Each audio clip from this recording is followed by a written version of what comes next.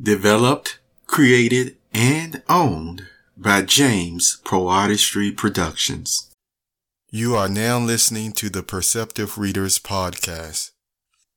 Good day, everyone. And if you're listening to this podcast in the afternoon or evening, good evening. Due to the nice response from the jumpstart of the Perceptive Readers after a year break, we're going to just spend this introduction in under a minute if I can. Well, I will, because we're going to focus more on the Prince and the Pauper commentary series because a lot of you appreciated that type of format. And so I'll use my extended comments on other subjects like the one that will be in the next podcast. I will save those for that one. For example, the subject that we will talk about next time on the podcast will actually deal with knowledge. And I just want to leave you with one quote before we go on to the Mark Twain's Prince and the Pauper commentary. Think about this.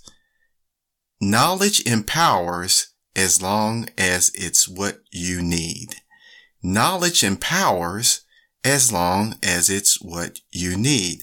And we'll talk more about this in a fun sort of way in the next podcast, but let us now go ahead and enjoy this podcast on the Prince and the Pauper. And by the way, that quote comes from John Maxwell. Commentary opening, Prince and the Pauper. Opening consideration. A child is born with a heart of gold. Poets, songwriters, and sages have pondered according to each gifted style of speaking and writing statements. When that child is born, whether the parents had prepared for the child's arrival or the child's announcement turned out to be a surprise, the mother and father realize a privileged responsibility. It is up to them to keep that child's heart in a gold, innocent state. Whatever the environment may be, from the poor to the rich, we can see early on what the child's personality is growing towards, how brightly the child's heart will continue to shine. Did you know mendicancy is the practice of begging for money or food in the streets? See how it is used in Chapter 2. Tom's early life. Let us skip a number of years. London was 1,500 years old and was a great town for that day. It had 100,000 inhabitants, some think double as many. The streets were very narrow and crooked and dirty, especially in the part where Tom Canty lived, which was not far from London Bridge. The houses were of wood, with the second story projecting over the first, and the third sticking its elbows out beyond the second. The higher the houses grew, the broader they grew. They were skeletons of strong, crisscross beams, with solid material between, coated with plaster. The beams were painted red, or blue, or black, according to the owner's taste, and this gave the houses a very picturesque look. The windows were small, glazed with little diamond-shaped panes, and they opened outward on hinges like doors. The house which Tom's father lived in was up a foul little pocket called Ophir Court, out of Pudding Lane. It was small, decayed, and rickety, but it was packed full of wretchedly poor families. Canty's tribe occupied a room on the third floor. The mother and father had a sort of bedstead in the corner, but Tom, his grandmother, and his two sisters, Beth and Nan, were not restricted. They had all the floor to themselves and might sleep where they chose. There were the remains of a blanket or two and some bundles of ancient and dirty straw, but these could not rightly be called beds, for they were not organized. They were kicked into a general pile, mornings and selections made from the mass at night for service. Beth and Nan were 15 years old, twins. They were good-hearted girls, unclean, clothed in rags, and profoundly ignorant. Their mother was like them. But the father and the grandmother were a couple of fiends. They got drunk whenever they could. Then they fought each other or anybody else who came in the way. They cursed and swore always, drunk or sober. John Canty was a thief, and his mother a beggar. They made beggars of the children, but failed to make thieves of them. Among, but not of, the dreadful rabble that inhabited the house was a good old priest whom the king had turned out of house and home with a pension of a few farthings. And he used to get the children aside and teach them right ways secretly. Father Andrew also taught Tom a little Latin and how to read and write, and would have done the same with the girls, but they were afraid of the jeers of their friends, who could not have endured such a queer accomplishment in them. All Ophir Court was just such another hive as Canty's house. Drunkenness, riot, and brawling were the order there, every night and nearly all night long. Broken heads were as common as hunger in that place. Yet little Tom was not unhappy. He had a hard time of it, but did not know it. It was the sort of time that all the Ophir Court boys had, therefore he supposed it was the correct and comfortable thing. When he came home empty-handed at night, he knew his father would curse him and thrash him first, and that when he was done, the awful grandmother would do it all over again and improve on it. And that way in the night, his starving mother would slip to him stealthily with any miserable scrap or crust she had been able to save for him by going hungry herself, notwithstanding she was often caught in that sort of treason and suddenly beaten for it by her husband. No, Tom's life went along well enough, especially in summer. He only begged just enough to save himself, for the laws against mendicancy were stringent and the penalties heavy. So he put in a good deal of his time listening to good Father Andrew's charming old tales and legends about giants and fairies, dwarfs and genii and enchanted castles and gorgeous kings and princes.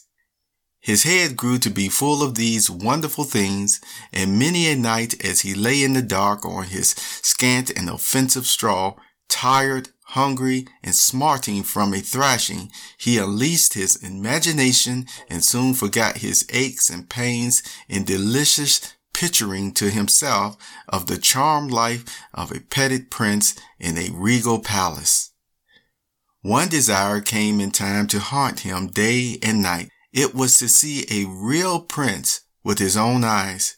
He spoke of it once to some of his Ophir Court comrades, but they jeered him and scoffed him so unmercifully that he was glad to keep his dream to himself after that. He often read the priest's old books and got him to explain and enlarge upon them.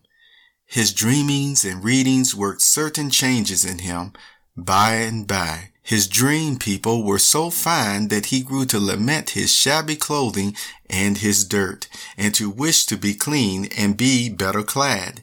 He went on playing in the mud just the same and enjoying it too, but instead of splashing around in the Thames slowly for the fun of it, he began to find an added value in it because of the washing and cleansing it afforded.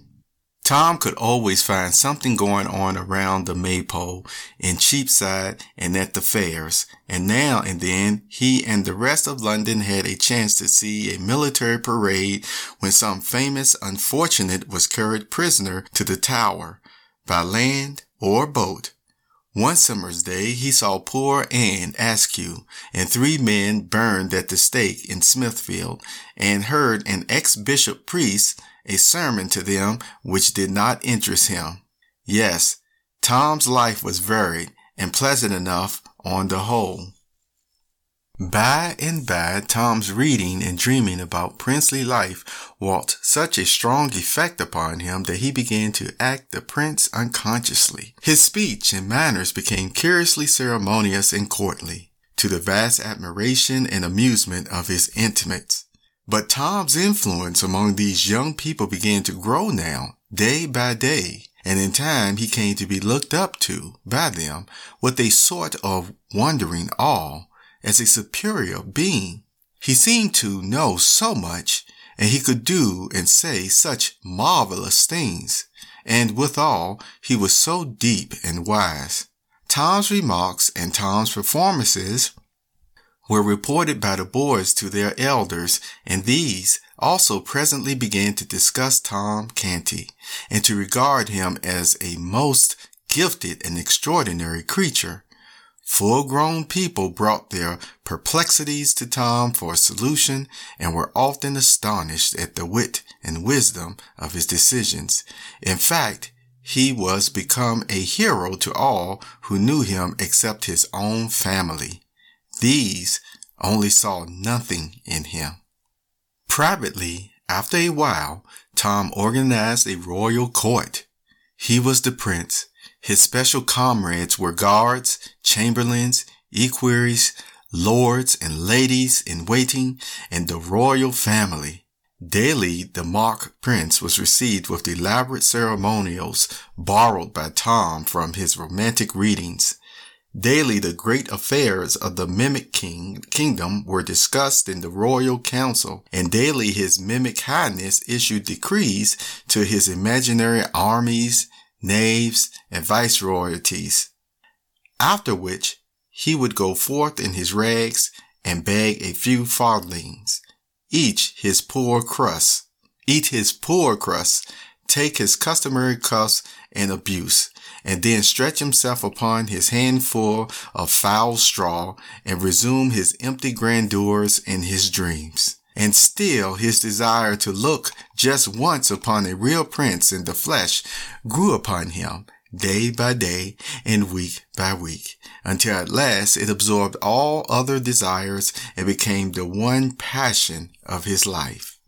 On January day, on his usual begging tour, he tramped despondently up and down the region round about Mincing Lane and Little East Cheap, hour after hour, barefooted and cold, looking in at cook-shop windows and longing for the dreadful pork pies and other deadly inventions displayed there, for to him these were dainties fit for the angels, that is, judging by the smell they were, for it had never been his good luck to own and eat one. There was a cold drizzle of rain. The atmosphere was murky. It was a melancholy day. At night, Tom reached home so wet and tired and hungry that it was not possible for his father and grandmother to observe his forlorn condition and not be moved, after their fashion, wherefore they gave him a brisk cuffing at once and sent him to bed. For a long time his pain and hunger and the swearing and fighting going on in the building kept him awake, but at last his thoughts drifted away too far, romantic lands, and he fell asleep in the company of jeweled and gilded princelings who live in vast palaces and had servants salaaming before them or flying to execute their orders. And then, as usual, he dreamed that he was a princeling himself. All night long the glories of his royal estate shone upon him. He moved among great lords and ladies in a blaze of light, breathing perfumes, drinking in delicious music, and answering the reverent obeisances of the glittering throng as it parted to make way for him, with here a smile, and there a nod of his princely head.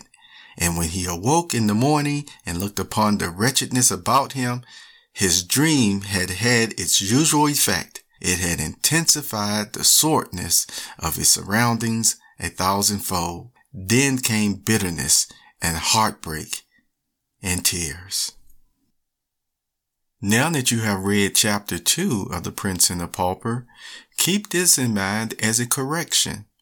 The reader or narrator, yours truly, said the word princeling when it should be pronounced princeling. Again, the reader pronounced it princeling and it should be princely. Princeling. wanted to give you this correction. Moving on to people to remember. Think about their names and station in life. Where did Tom and his family live? Tom Canty, John Canty, Beth, name, Father Andrew. Think about their names and station in life. Where did they live? Allow me to share a thought. Mark Twain was a humorist. This means he used his writing craft to motivate you into laughing at life's situations. His sense of humor at that time shows us the value of a lighthearted, or in some cases, well-intentioned, amusing thought. You have just listened to the Perceptive Readers Podcast. Remember, until next time, if you read something that encourages you to improve or enhance your life for the better, it becomes your reality.